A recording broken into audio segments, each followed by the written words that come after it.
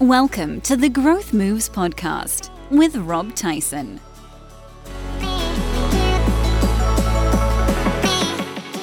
Hey listener, Rob Tyson here. Welcome back.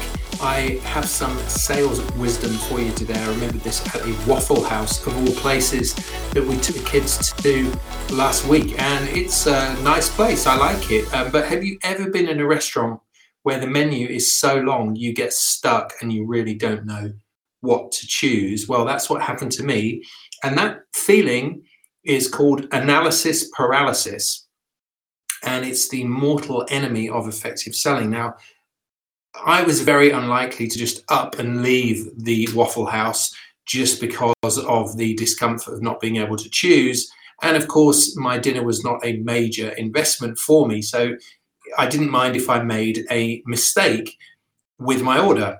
However, if you put your prospects in that same position of analysis paralysis, especially if the level of investment you're asking for is large, then they are quite likely to go away and think about it. And as a result, the opportunity is very often lost, because we know in reality, when people say they want to go away and think about it, often it's a get out, and they just don't want to hear about it anymore. Now, this happens especially when you have a number of different products or services you can promote.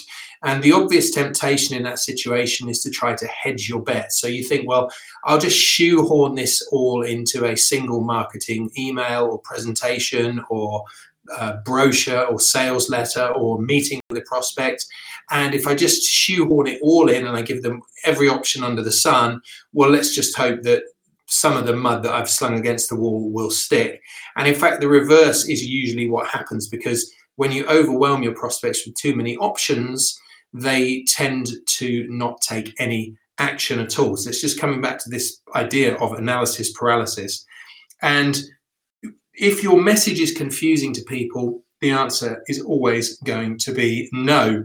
I don't know who came up with this saying, but it's usually very good advice. Sell one thing at one time to one person. Sell one thing at one time to one person.